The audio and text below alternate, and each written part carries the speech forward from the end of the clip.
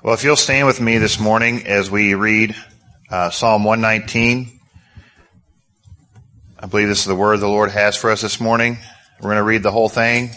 Oh, no, I'm teasing. We're just going to read the first 8 verses. How blessed are those whose way is blameless, who walk in the law of the Lord. How blessed are those who observe his testimonies, who seek him with all their heart. They also do no unrighteousness. They walk in his ways. You have ordained your precepts that we should keep them diligently. Oh, that my ways may be established, to keep your statutes. Then I shall not be ashamed when I look upon all your commandments. I shall give thanks to you with uprightness of heart when I learn your righteous judgments. I shall keep your statutes. Do not forsake me utterly. Lord, I pray this morning that we would be encouraged to seek you with all of our hearts, that we would be encouraged to love your word, to love you because you are the giver of your word. Lord, that your word would be life and light to us, that it would draw us to yourself and give us a hunger and thirst to know you each and every day. Lord, I pray that your Spirit would refresh in us a understanding of your word. Lord, that your Spirit would speak through me to your people. Lord, I pray you'd give me clarity and wisdom in the way that I speak, and that your words would be spoken this morning. Lord, prepare our hearts to receive your word, we pray in Jesus' name.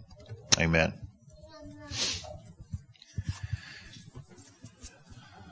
So, I feel like we should start another series. I know you're probably like, well, can we just have a few messages in between? I kind of felt that way myself, but I think we'll do, maybe not stay in Psalm 119 the whole time. We'll probably go do Psalm 119 one week and then something else the next, or wherever the Lord leads. But I really believe Psalm 119 has something that is very necessary for the church today. There is so little understanding of God's word in the world, and especially, unfortunately, the church.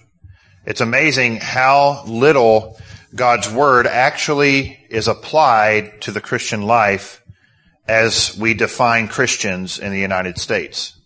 Very little is thought about how do we ethically and morally apply God's word to our lives. Because God's word is not in us. It's not something that flows out in our actions. It's just something we read on Sunday morning, or maybe Wednesday night, or once or twice a week. It's not something we rejoice in anymore.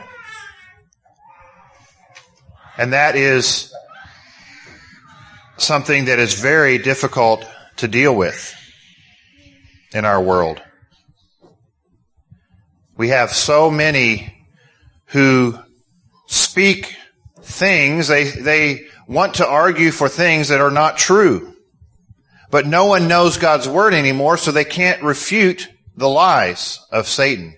Instead of looking to God's word for a blessed life, they're reading men like Joel Osteen, and I'm going to name a name.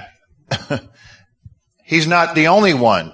There are plenty of self-help Christian writers out there who are proclaiming as truth the lies of Satan. It's like I was reading a book that was really a good topic. The topic was good, and he had a lot of good points, but he was intermixing so much of the world into his argument for what men need that in reality, he wasn't drawing men to Christ as much as he was drawing men to be manly by certain definitions, whether they come from the Word or not. And while that book was helpful in some ways, there was a lot of garbage I had to sift through just to get a little bitty bit of something to eat. And so it's made me think a lot about how we see the Word of God, how we taste the Word of God. Is it really everything to us? Is it the way that we are to know God? Or is it just one of those books that we leave on the shelf and we crack open and hope that one day we'll finish? How many of you have books like that on your bookshelf? Yeah. I do too. I have books on my bookshelf I've never cracked open, but bought them with the intention of opening up.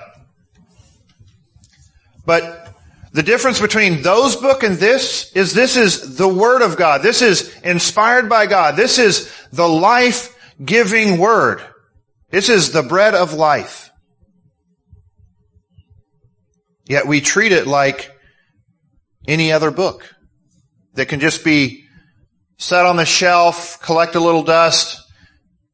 Maybe we throw it in our cars after church on Sunday, and then we pick it up Sunday morning when we come in. I don't know. I don't know what your life looks like at home. But last time I checked, well, some of you may not do this. I know there was a point in time when I didn't eat breakfast, but you don't have to be told to eat what you need to live. Yet with the Bible, when somebody tells you to read the Word of God, you're like, oh, you're being legalistic now. That's our response, right? I don't want to be legalistic. But is this life? Is this what we need to live? Do we need God's Word to fill us, refresh us, and help us to know Him? Is He our life, or is He just a side affair that we play around with? And you're probably thinking, what in the world does this have to do with what we just read? Well, because for the psalmist, Psalm 119 is like a poem of love to God and His Word. The way that he describes God's Word is like someone would describe something they love with all their heart. He delights in God's Word. And that's what you see throughout Psalm 119. That's why I want to preach this. I want it to be preached, one, so that I would love the Word of God like he does, because I know that I don't. I read this and I think, wow, oh, that I would feel that way. That my heart would be moved like David. That's why I'm preaching it, because I believe that if God gives us this delight in His Word, there will be change in your life, in my life, and in this church. We'll begin to see a revival. Revival starts with prayer and then the Word of God affecting our lives. It's not just some subjective experience that ends. And maybe some people hold on. You know, I love going to camp as a teenager because I would encounter people there who loved the Lord as much as I was longing to and wanted to. But the problem was I was looking forward to that, and then guess what happened when I'd get home? I didn't get in the Word. I would maybe get in the Word for a week or 2 weeks, but there wasn't a lifestyle that said, you know what? I love you, Lord. And so in a month or two, that joy that came from being with other believers my age who wanted to serve the Lord would wane. And then I'd be looking for, I can't wait till camp so I can get excited about the Lord again. And I realized I was chasing experiences. I was chasing an experience when God was calling me to a daily walk with Him, not a once a year experience. And I'm not dissing camp at all, okay? I am thankful that God has things like camp to inspire our hearts to go after Him. But if we go, it doesn't matter that. Maybe it's a conference or a group of people that you like spending time with because they draw you to the Lord. But if you are only looking forward to those experiences as a means of getting to know God, we have the wrong delight. Not that we shouldn't delight in God's people, we should. But if we don't delight when we sit down to read the Word of God in Him,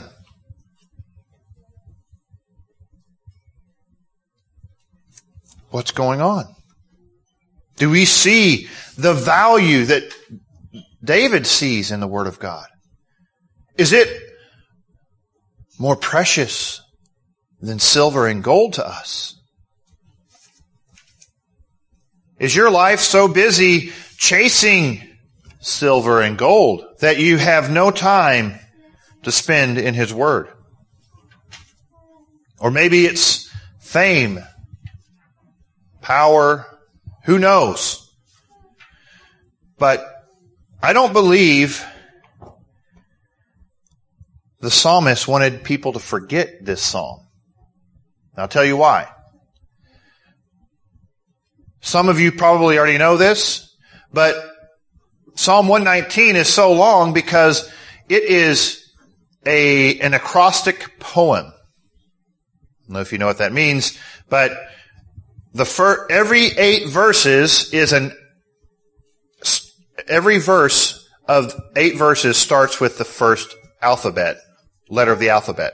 So, verse 1, 2, 3, 4, 5, 6, 7, 8, they all start with Aleph, which is the first Hebrew letter. And then verses 9 through 16 start with Bet, the second letter of the Hebrew alphabet.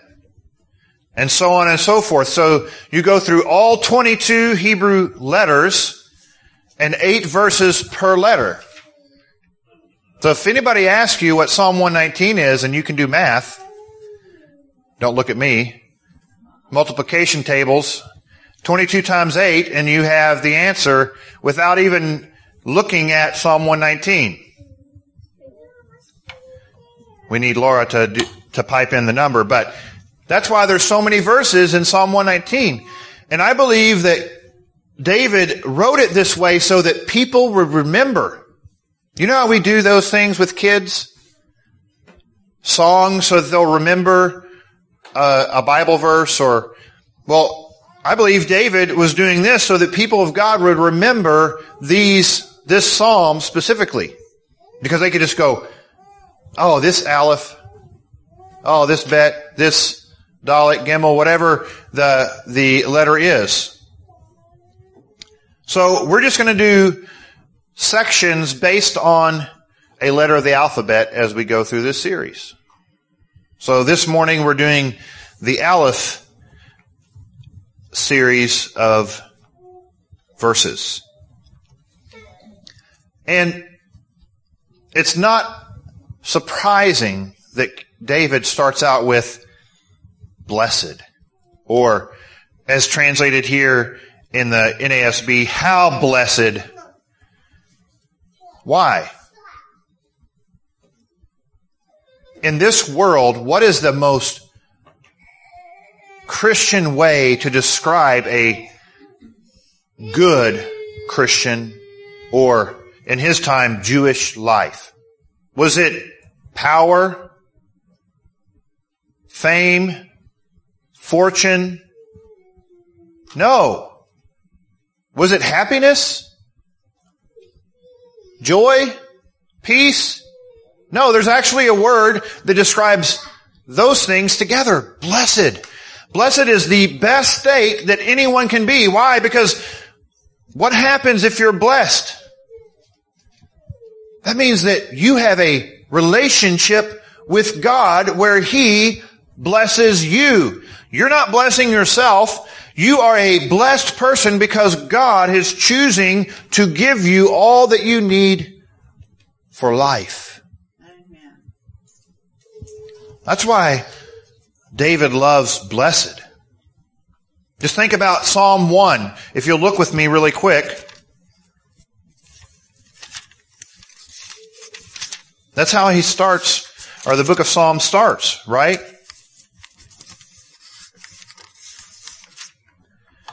How blessed is the man.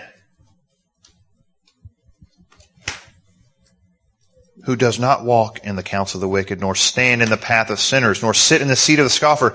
But his delight is in the law of the Lord. And his delight, or in his law, he meditates day and night.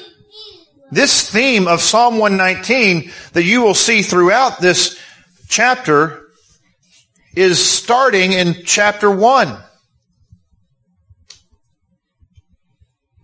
Then he describes him in chapter 1. He will be like a tree firmly planted by the streams of water, which yields its fruit in its season, and its leaf does not wither, no matter what comes its way. I don't know what could be better in the hard times than to know that my leaf does not wither. Amen. Because if you go out west, especially in the last few months, it has been hot and maybe a picture of hell in heat. Maybe judgment of God. I don't know. It's interesting the places that are especially hot. But 120 degree temperatures in some places. Places like Seattle that don't know what heat is are suffocating from the humidity caused by this heat. And I'm pretty sure there's some trees in those areas that are withering. They're not surviving. You know what survives and thrives in the desert? Cactuses. Why? They store up so much water, and they draw every bit of water from the soil around them, and they survive the heat and the cold. It says, in whatever he does, he prospers. The wicked are not so. They are like chaff which the wind drives away. Therefore the wicked will not stand in the judgment, nor sinners in the assembly of the righteous. For the Lord knows the way of the righteous.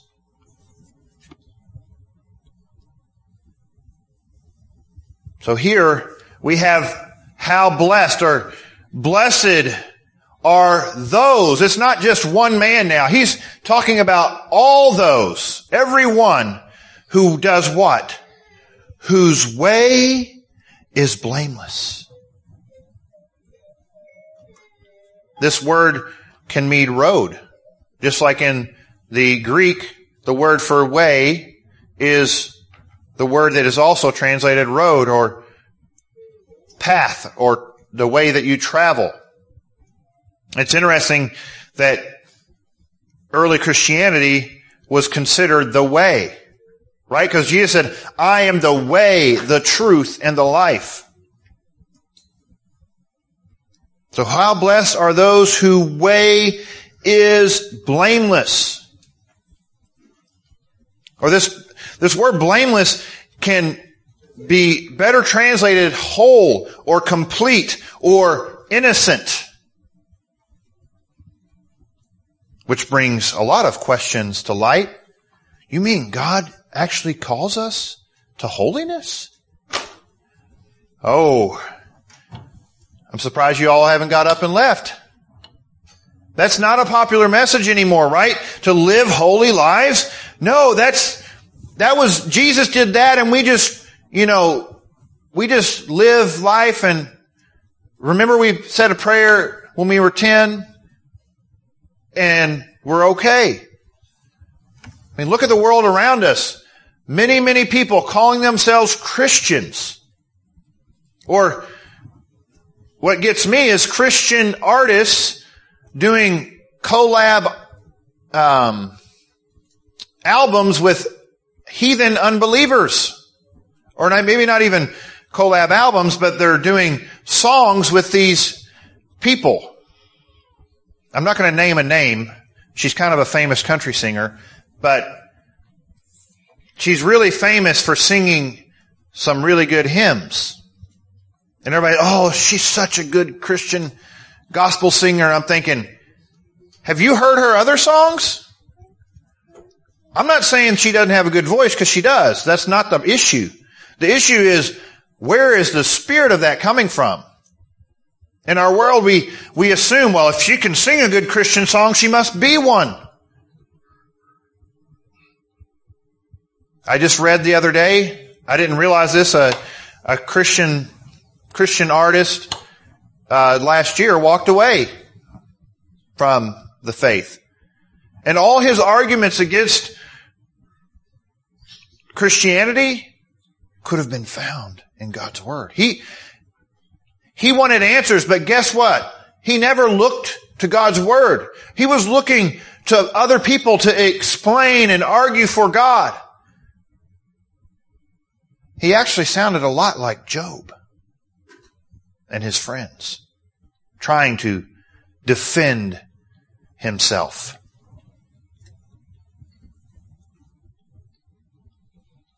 How dare God ask us to walk blamelessly? That doesn't mean, I'm not talking about sinless perfection, but I do believe that we should live in victory.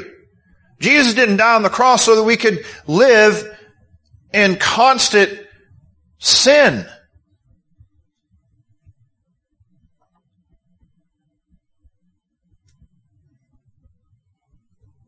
But those who are blessed,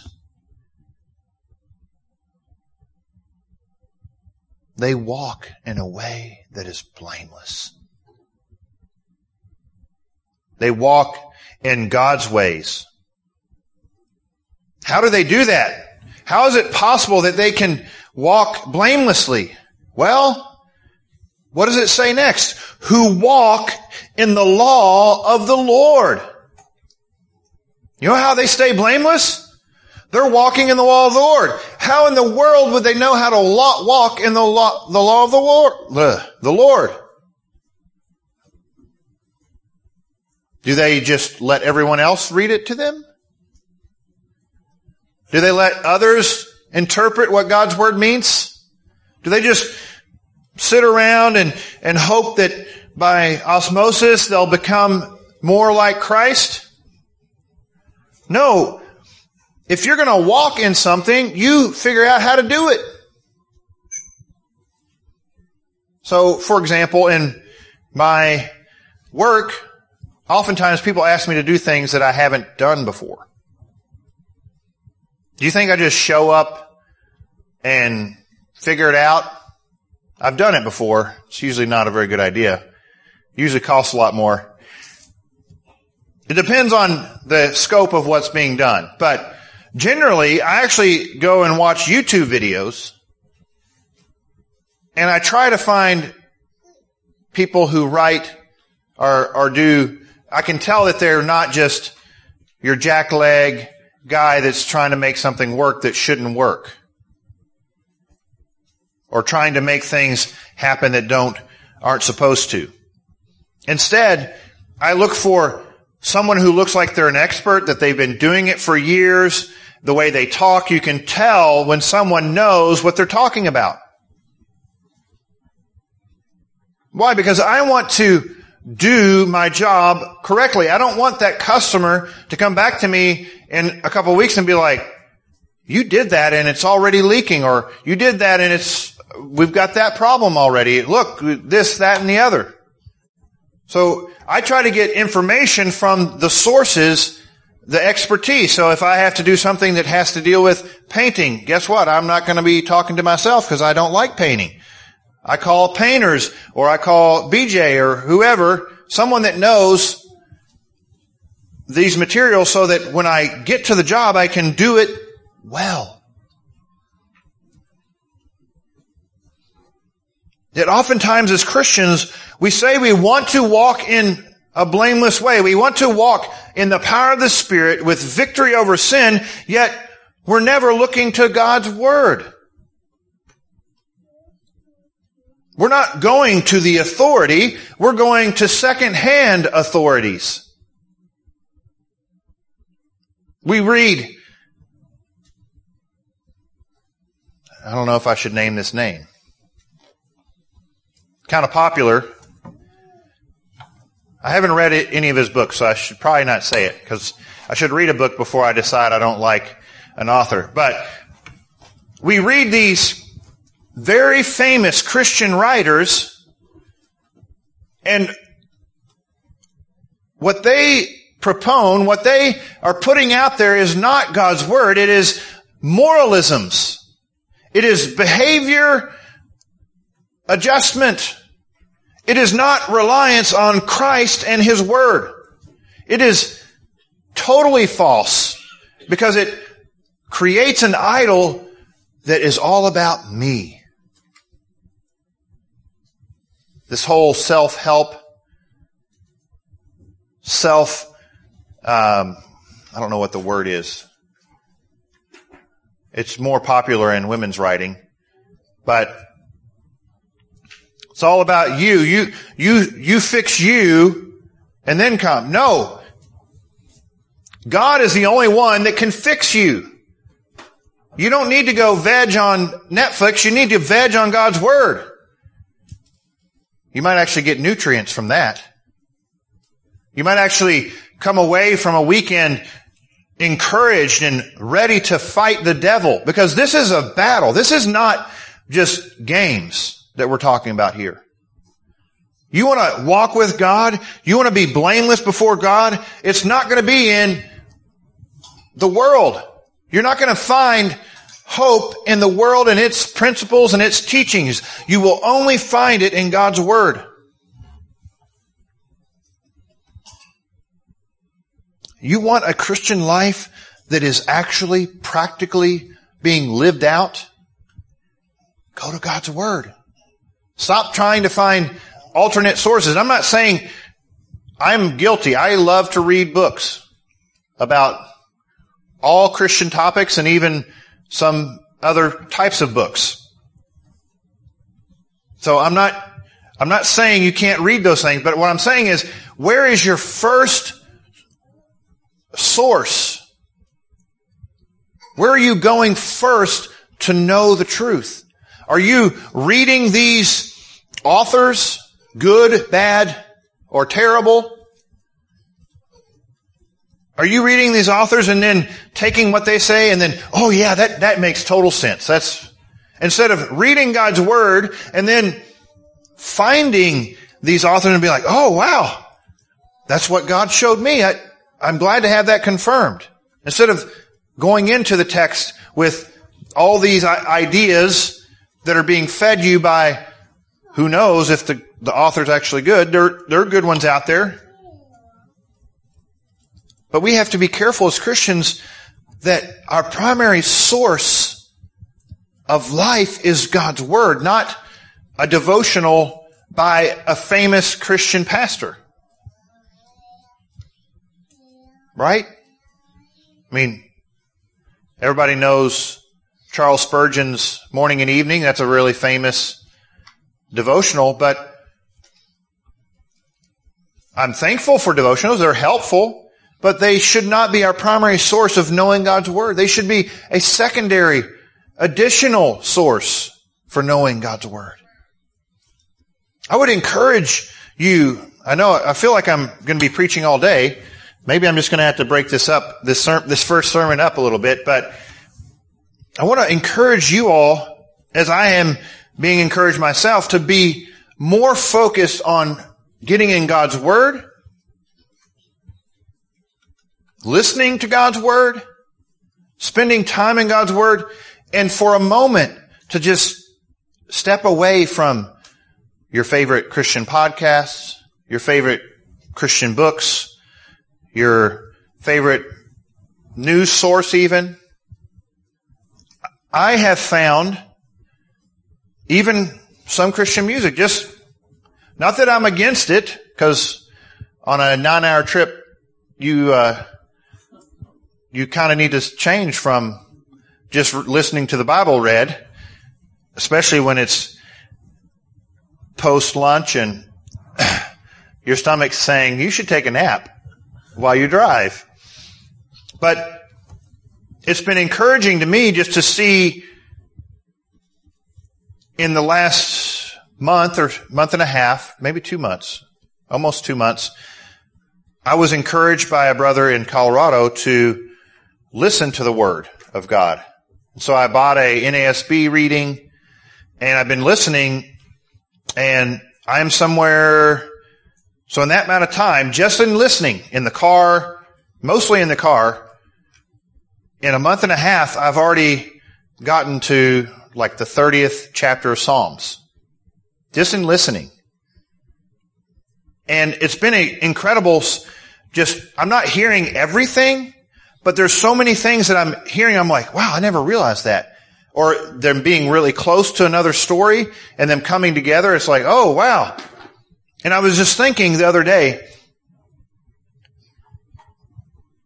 up until recently, guess how the majority of people heard or knew the Word of God? By hearing it read. This access to a Bible printed in our language was non-existent until Gutenberg made it readily available to print. It was almost always read aloud. Anyways, this is an application I actually hadn't, kind of had thought about, but anyway, so you desire to walk blamelessly. You actually want to walk with God. You want your life to be practically lived out. It requires a knowledge of God's Word. It requires knowing Him. Why would we want to walk blamelessly? Because we want to be blessed, which means that we have a right relationship with God. Because we love Him. Our motivation is a love for Him. You want to be doubly blessed? Verse 2. Blessed are those who observe His testimonies.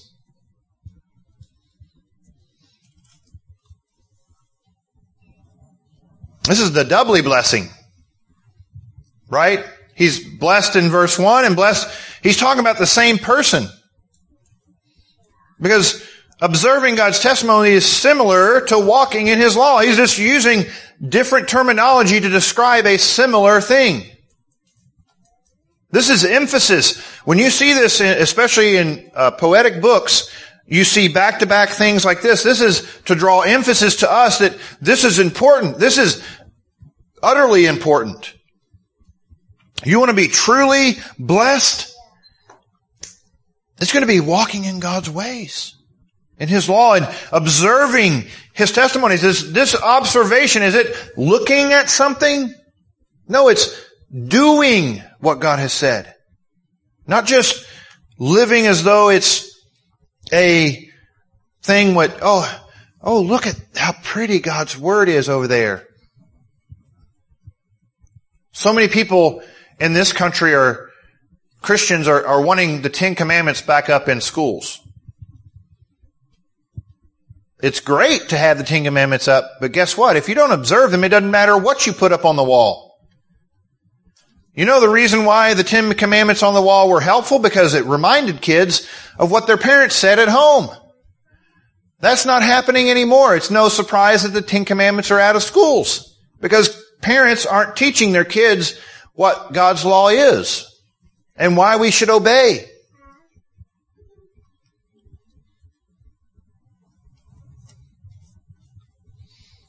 I don't want my children to become legalists either. That's why they hear the gospel every time they get a spanking in the bathroom. They need to know that they're a sinner. They need a Savior.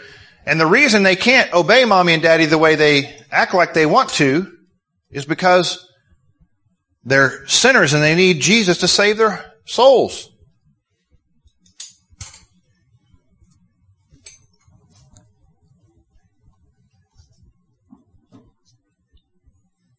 How blessed are those who observe His testimonies, who seek Him with some of their heart.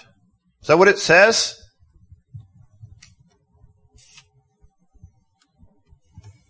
Some? No? What? I'm sure that's what my version says. No, sorry.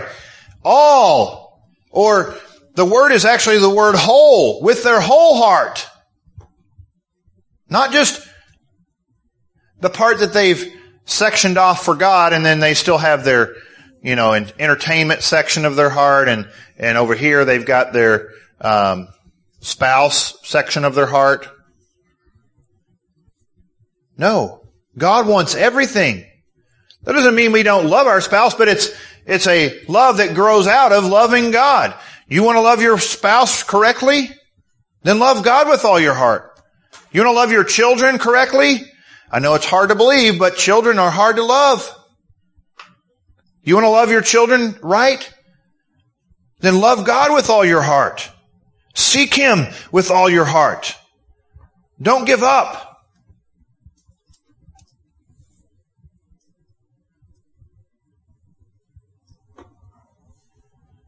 Are we going to keep His testimonies? Are we going to guard His testimonies in our seeking after God?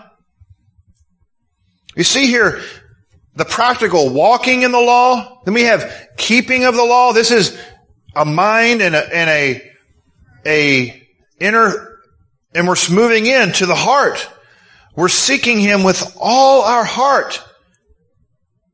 And say, well, what's the good of that? Well, look with me at 2 Chronicles 15.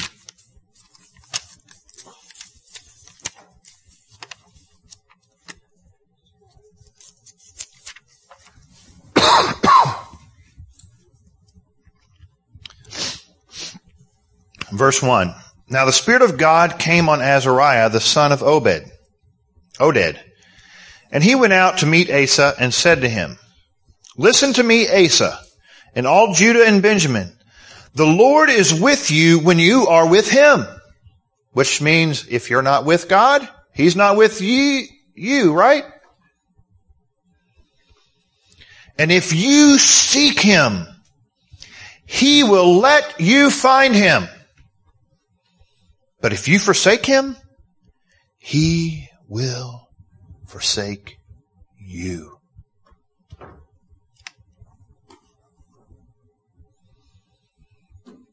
So,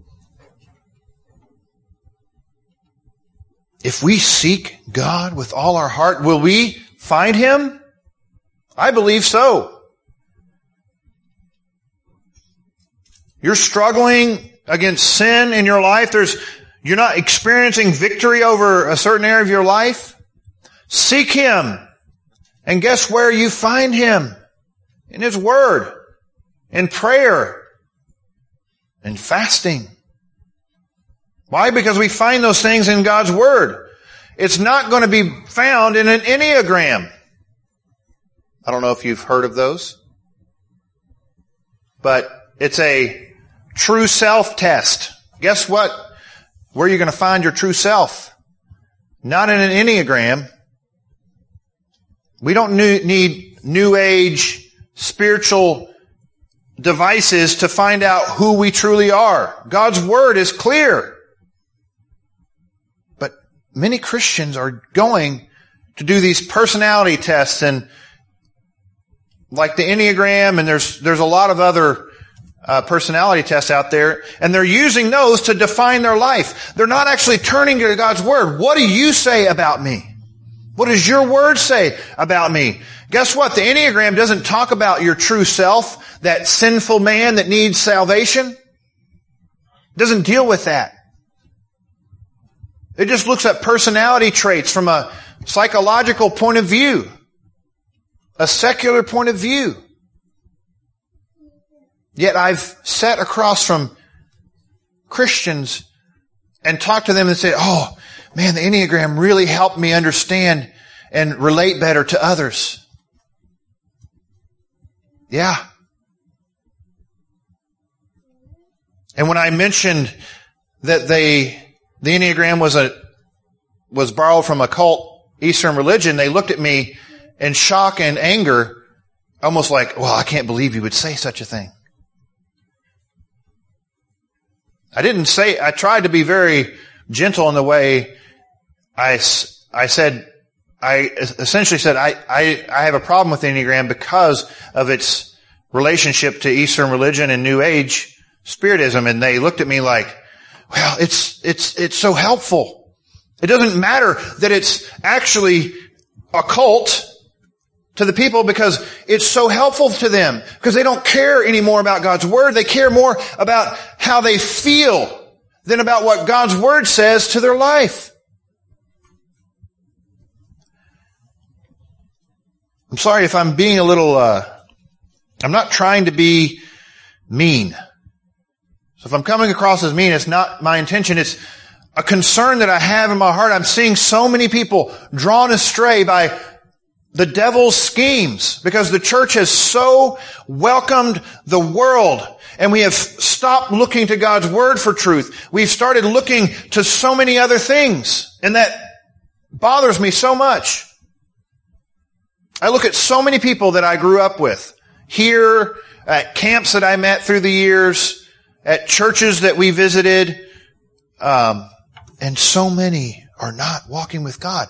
And some of them are not only not walking with God, but they're proponing as Christian sexual sin of all kinds.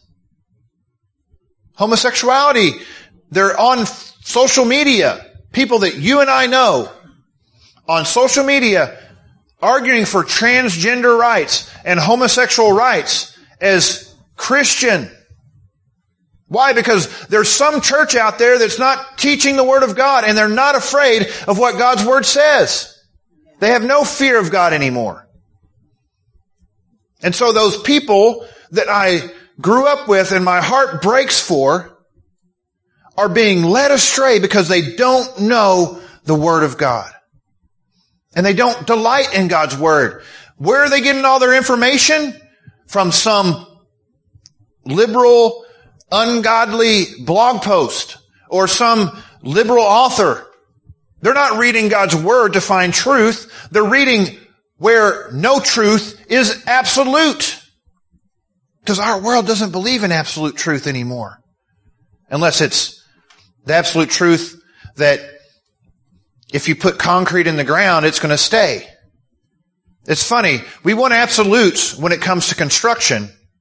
And we get more and more strict with construction rules. Yet, when it comes to our moral lives, we don't want foundation anymore. We just want freedom to do whatever we want. We want to be on the sand.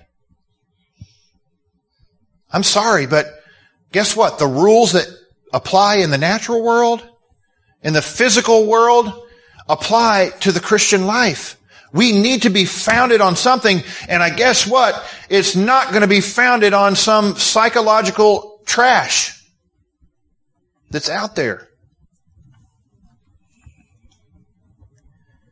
So those who are doubly blessed, who are truly and fully blessed, that they're experiencing God's presence in their life, His provision, His protection, they also, not only do they walk in the law and observe and keep and guard His testimonies and seek Him with all their heart, it says they walk in His ways. Doesn't this seem like a repetition of verse 1?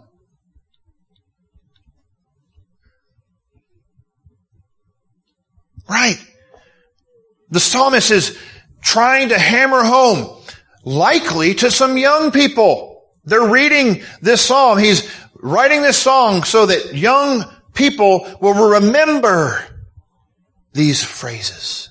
So he's repeated it. He's using different words, right? Because you see, they walk in His ways. They walk in the law of the Lord. Are those not the same thing? I think so. God's ways will be found in His law, in His Word. And they do no unrighteousness. Oh, David, that's not possible. David, you're so naive to think such things. Well, David was already in the grave and waiting for the Savior when this was written. Turn with me to 1 John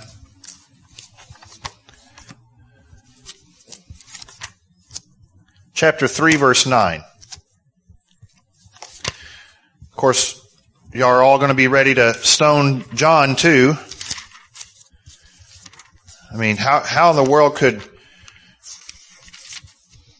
David say that? I mean, he didn't know about Jesus coming. You know, he was just, oh, well, let's see what John says. John 3,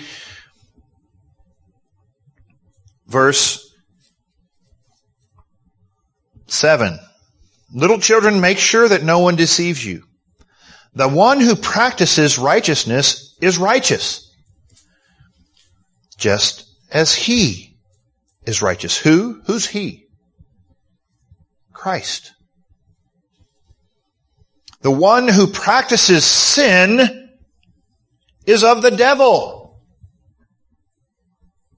That person who lives in sin is of the devil, because he is seed, I skipped. For the devil has sinned from the beginning. The Son of God appeared for this purpose, to destroy the works of the devil. You want a victorious life? Stop giving in to sin.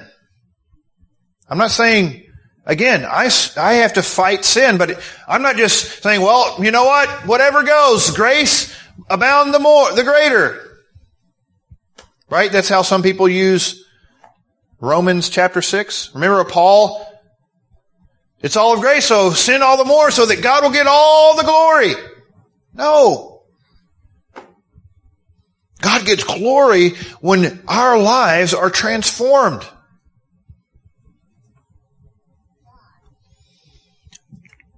Christ did not appear so that the works of the devil could coexist in the Christian life. He came to destroy the works of the devil, to destroy the grave, to have victory over sin. Verse 9. No one. John. Come on, John. Are you all ready to pick up stones? I'm sure that if he had said this in the ears of the Jews, they would have been ready to stone him. John says, no one who is born of God practices sin,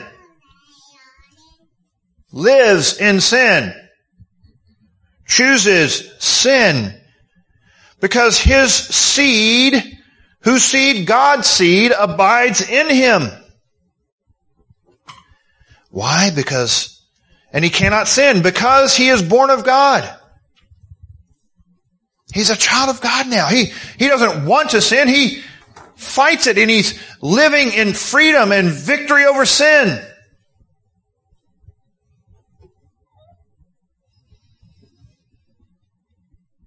By this, the children of God and the children of the devil are obvious. What? You mean I can actually judge? That I could judge the difference between a Christian and a non-Christian based on the way they live? The choices they make? Yeah.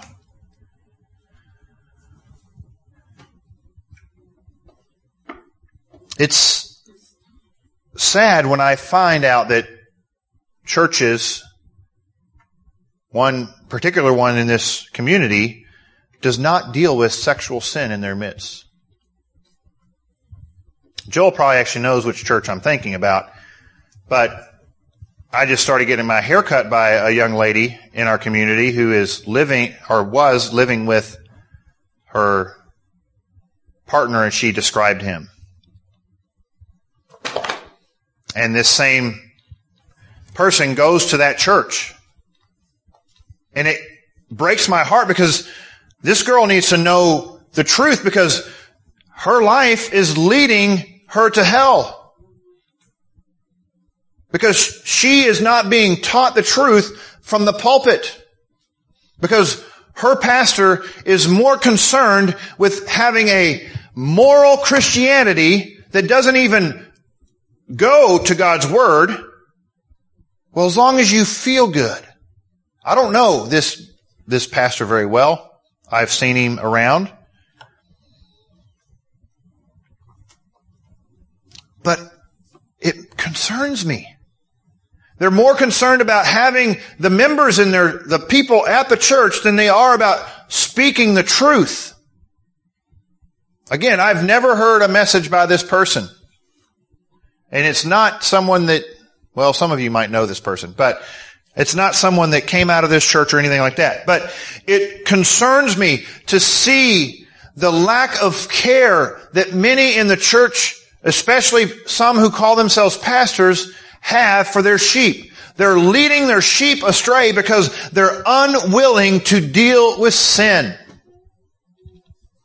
I heard a message last Sunday. We visited a church, and the guy was an intern, but he wasn't afraid to speak about sin, which kind of shocked Megan and I because the vibe of the church didn't quite fit the message that we heard. I don't know why there's a disconnect there, but the message was a solid gospel message, but the vibe was a little different. But it's sad when you see someone who has not been preaching long and their delivery is very choppy and reading straight from a transcript, yet they speak more truth than someone who has a charismatic means of teaching from a pulpit, yet in reality they're teaching their congregants to continue to live in sin. God will just forgive you. It'll be okay. God isn't calling you to live a holy life. You can just live however you want.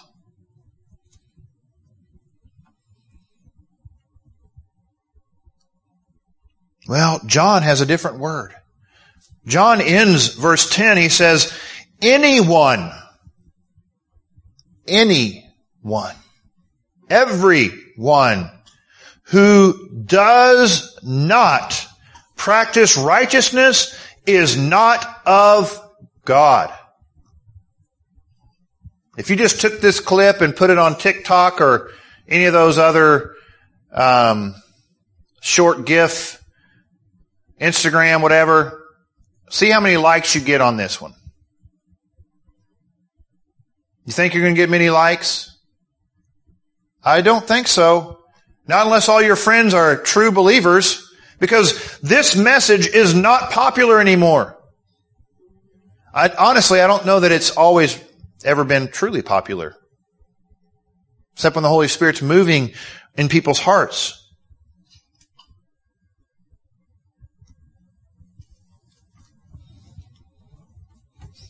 How in the world would we know how to practice righteousness?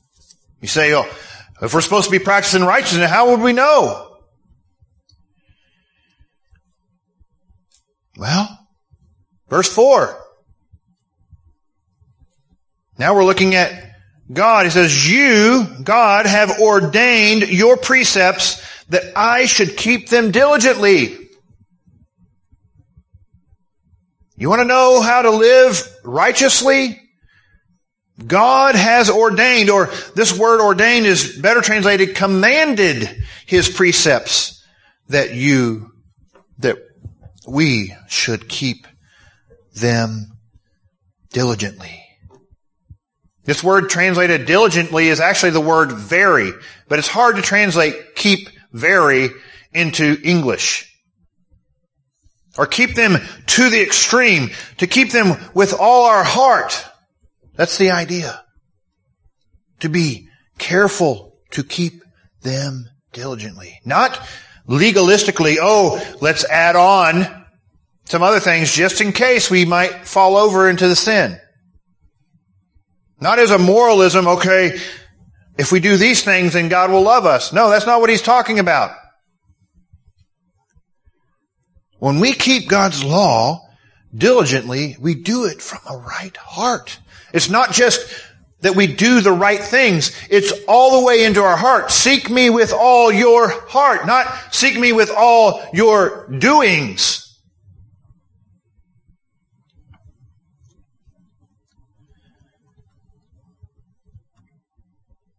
Have we committed to keep God's word diligently?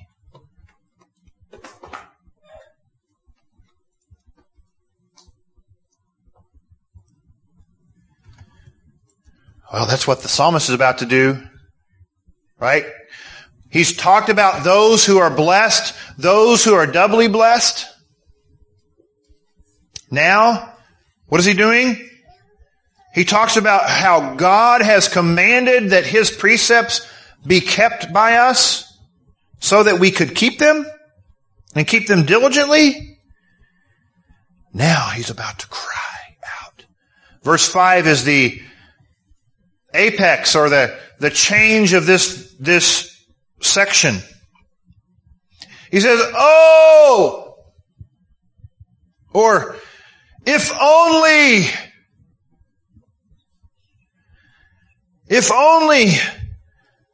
my ways may be established. Oh, that my ways may be established." This is his longing. He wants to be firm in foundation. He doesn't want to be on sifting sand. He wants to be firmly founded. He wants his ways to be established. How many of you have driven on a dirt road?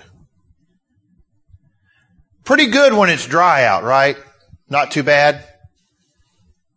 Do you want to drive on that road, say last week? Or the week before that? Or the week before that? No. It's been raining it's almost like spring all over again. But do you want to go out on those dirt roads in the mud? In your, let's use a car that we know would not do well, a Prius. You think your Prius would survive a drive on a dirt road after it has rained torrentially? No. You might take your mudding truck out there or your jacked up Jeep with the big knobby tires. Why? Because it's made to go in the dirt. But when it's rained, you don't want to drive on dirt roads. What do you want to drive on? Asphalt, or even better, concrete. You want your ways to be ways that are established, that are sturdy and strong. That's how I look at his cry. He wants the road that he's traveling on to be a road that is firmly established. It's not moving. Guess what? God's ways are that way. The straight and narrow is the only way. And guess what? We have a forerunner who went before us and laid the foundation of every step that we need to take. And He sent His Spirit in Ezekiel 36 so that we would walk in His ways. He's given us a new spirit. He's taken our old filthy heart and given us a new one so that we will seek Him with all our heart. David is crying out, "Oh, that my ways may be established to keep your statutes." Not be established so that I can do whatever I want.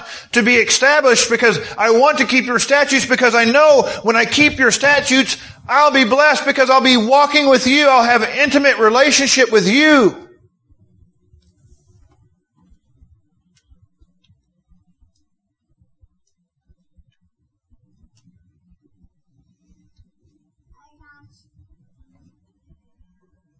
Proverbs 16 verse 9 says this.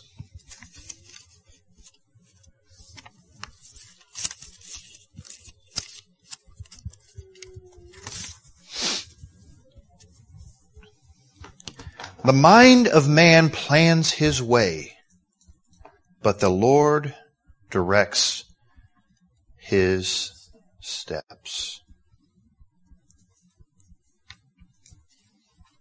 You want to be firm? You want your ways to be established? Seek the Lord. Don't go and read that author that I haven't named. If you want to know, you can ask me later, because I haven't read a lot of his stuff, so I don't want to throw everything he's written out the door. But read the Word. Saturate yourself in the Word. When was the last time you took a good long sip of God's Word, when it was refreshing to you, just read it. Don't do anything else, just read it. It's interesting, most books of the Bible can be read in 2 hours. Not all. Like the Psalms takes about 4.5 according to my reading recording that I have. But a large chunk of the Bible books are readable in a couple hours. I would encourage you to maybe make a commitment to read one chapter a month. Or one book of the Bible in one sitting. Just sit down and say, I'm going to read the book of Genesis without stopping. I'm going to read this book without stopping. Not just to get through it, but so that you can know God. Why? Because God's Word, this here, is God's picture of Himself. It tells us about how God works. It tells us about God, what God expects. It tells us who Jesus is. We see God's mercy from page 1 to the very end. We see His grace, despite what that Christian artists who walked away, despite what he thought about the Old Testament, there is so much mercy and grace in the Old Testament. The same God today, yesterday, and forever. God has not changed.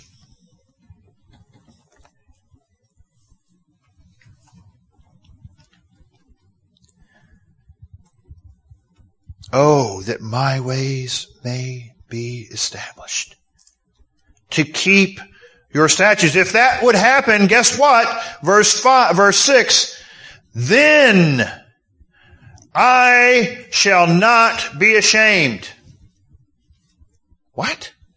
You wouldn't be ashamed because you're keeping His statutes? That doesn't make sense. What are things that cause most people to be ashamed in our world today? Saying that sin is real? Many people are afraid to deal with sin on their Twitter and Facebook and whatever accounts. Or they're afraid of being canceled, being shamed for speaking truth.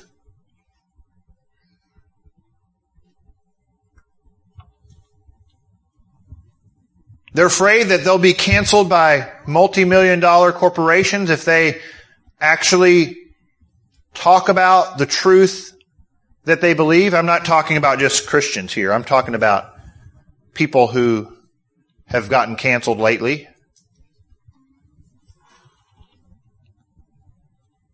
Unfortunately, Christians are shutting up too. They're afraid of truth. They're afraid to speak truth about political leaders.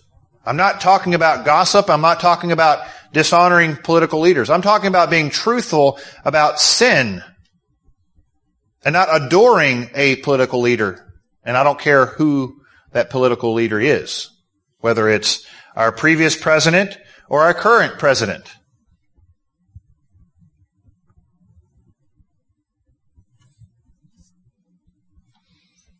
You know what? If I don't want to be ashamed, guess what? I need my political party to win. Then I won't be ashamed anymore. Isn't that how people live? We have replaced God with political parties, with the right way of thinking, instead of knowing God's Word. You want to be unashamed? Guess who is the one who brings the greatest shame that lasts for eternity? God. God is a judge. He's not just that loving teddy bear. I'm not saying that God isn't love. He is love. But because He is loving, He is just. He will not tolerate sin. You want to know how loving God is? There was only one way that you and I could experience a relationship with Him. And that required Him sending His Son to the cross to die. If that isn't justice, if that is not righteousness, I don't know what is. That is a picture of love that cannot be pictured or shown in our world. No man in their right mind would send their only Son to die for his own enemies. But God did. And that was the only way of having a relationship with Him.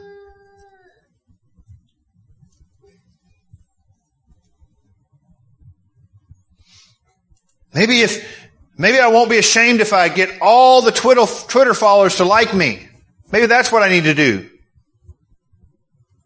Maybe if I get 1 million, let's bump that up. Maybe if I get 100 million YouTube subscribers, that'll keep me from being ashamed.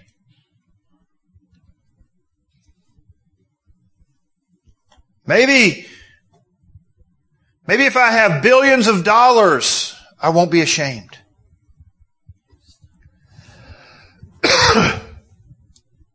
No. Then I will not be ashamed when, this is a temporal clause, when I look upon all your commandments. Why? Because He's walking in them. He is diligently keeping them. He's been established. His way is established. So when He looks with fervency, when He fixes His gaze on the commandments of the Lord, all of them, He is not ashamed. Why? Because God is everything to Him. He's not looking at Twitter to find out if he should be ashamed or not. He's looking to God's Word. He's not looking on the news media to see if they've canceled him today.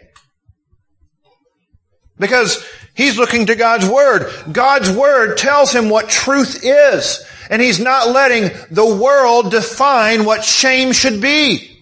You know who should be ashamed? Pastors who fail to preach the truth. You know who should be ashamed? Christians who fail to teach the truth because they're afraid that the world will cancel them.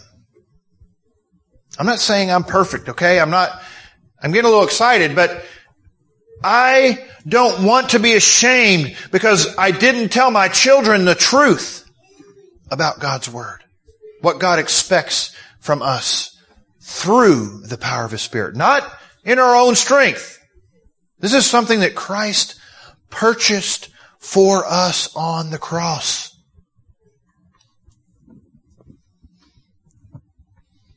There will be many who stand before Christ, and their shame will be known to all. Their judgment will come because God will say, I never knew you. But I preached. I never knew you. I cast out demons. I never knew you. I had the biggest ministry and the biggest church in the United States. I never knew you. I led thousands to Christ. I never knew you. What will we hear? Will we be ashamed because we're looking at all the wrong things? We're relying on our own ability to be shameless instead of looking to God and His commandments? When His ways are established to keep God's statutes, verse 7, it says, I shall give thanks, or I will give praise to you with uprightness of heart. I will praise you. This should be the result, right, of being founded in God. I will give thanks to you with uprightness of heart when I learn your righteous judgments. Or when I learn your judgments of righteousness.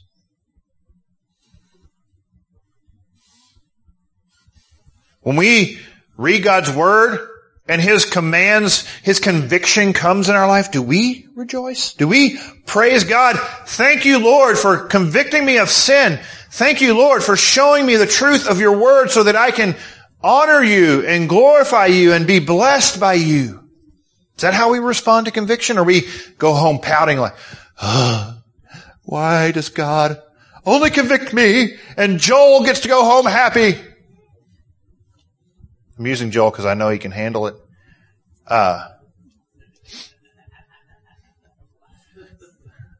It doesn't make a difference who God convicts. We should be thankful that God doesn't leave us alone.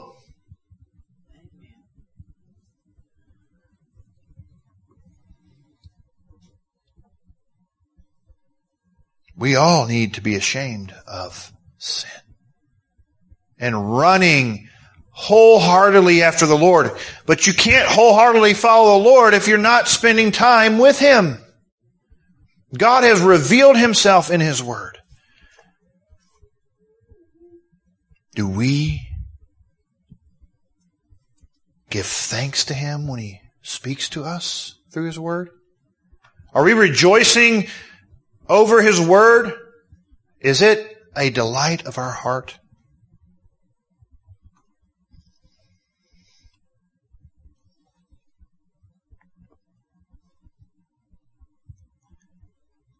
David ends in verse 8. He says, I shall keep your statutes.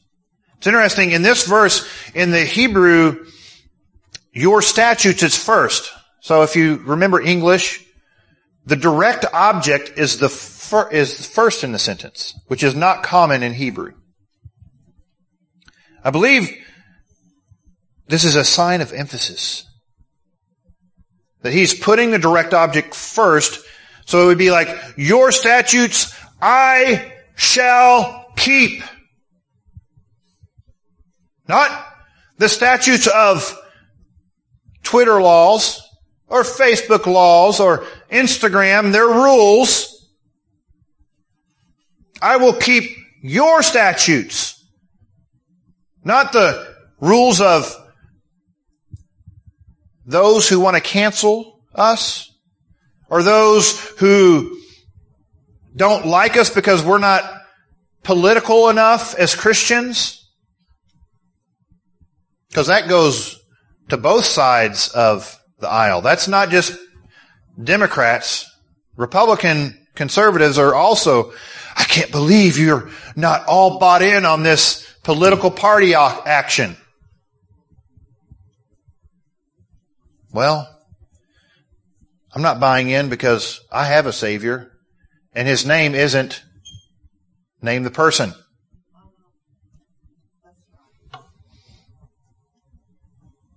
Men pass on. Some men pass on in a very crazy way, but no matter who is in power, God is sovereign on His throne. He hasn't looked down and said, oh no, what happened? I didn't want Biden to win.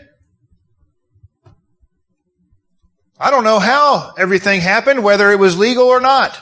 I really don't care because I have a God who's on His throne and He can be trusted.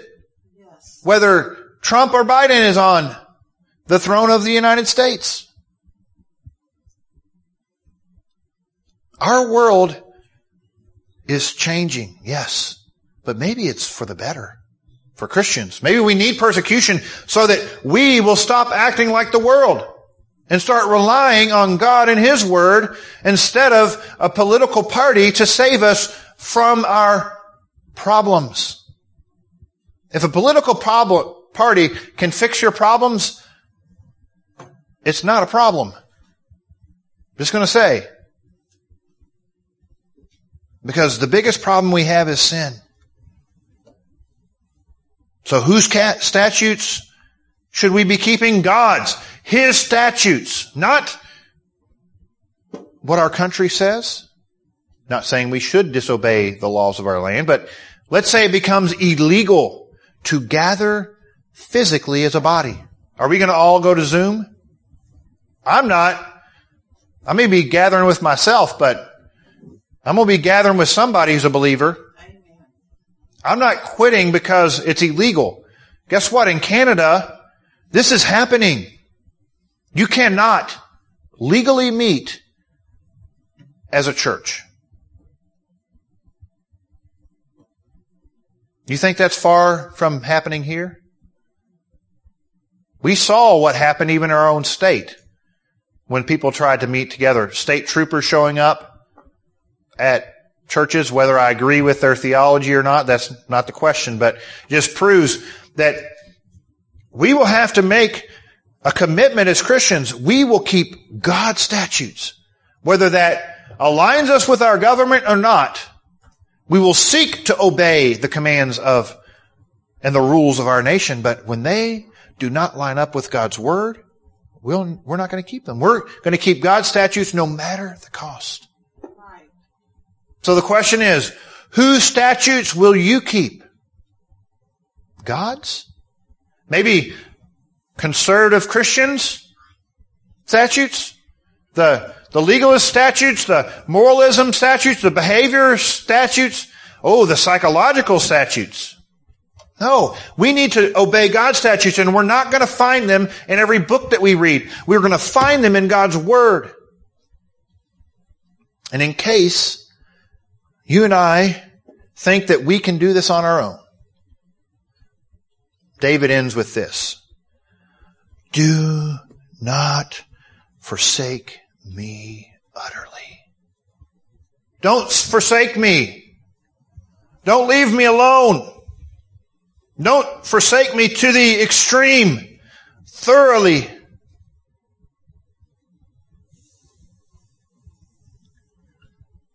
Again, this word utterly is actually the same word very. So don't forsake me very. Don't very forsake me. That just does not translate into English, right? But we don't want God to forsake us. If you're forsaken of God, is that blessing or a curse? It is the curse that defines hell. To be utterly forsaken of God for eternity. That's what hell is. David does not want to be left alone. He knows that God must go with him if he is to obey him. And we as Christians, we have even more than what David understood. We have Christ in us, the hope of glory. We have the Holy Spirit given to us so that we can walk in holiness. Not so that we can live like the world around us, but so that we can follow God and experience His blessing. And not a blessing that only applies to your spiritual life. But that should be the most important.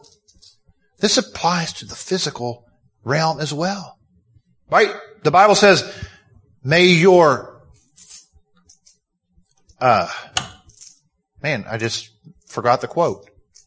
As your soul prospers. What's the first half?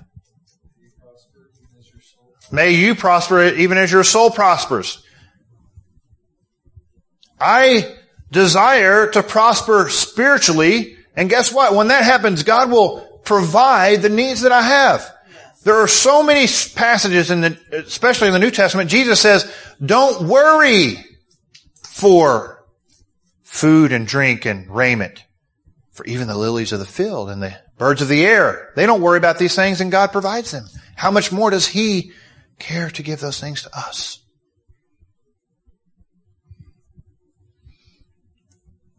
Let's pray.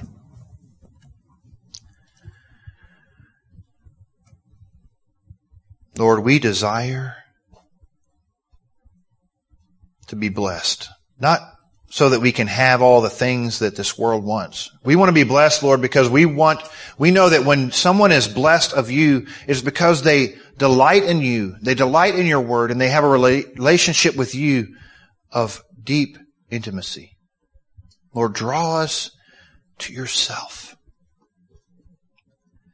Give us a hunger and thirst for your word, a longing to know you, that your Spirit would move through us and enlighten your word to our hearts, illumine the truths of your Scripture to our lives. Lord, we desire to walk in your ways, to love you above all things, and above all, to keep your statutes. Give us courage, give us wisdom, and give us strength this week to apply your word to our lives, to read your word, to understand your word, to delight in your word. Guide us, Lord, by your Spirit, we pray. In Jesus' name, amen.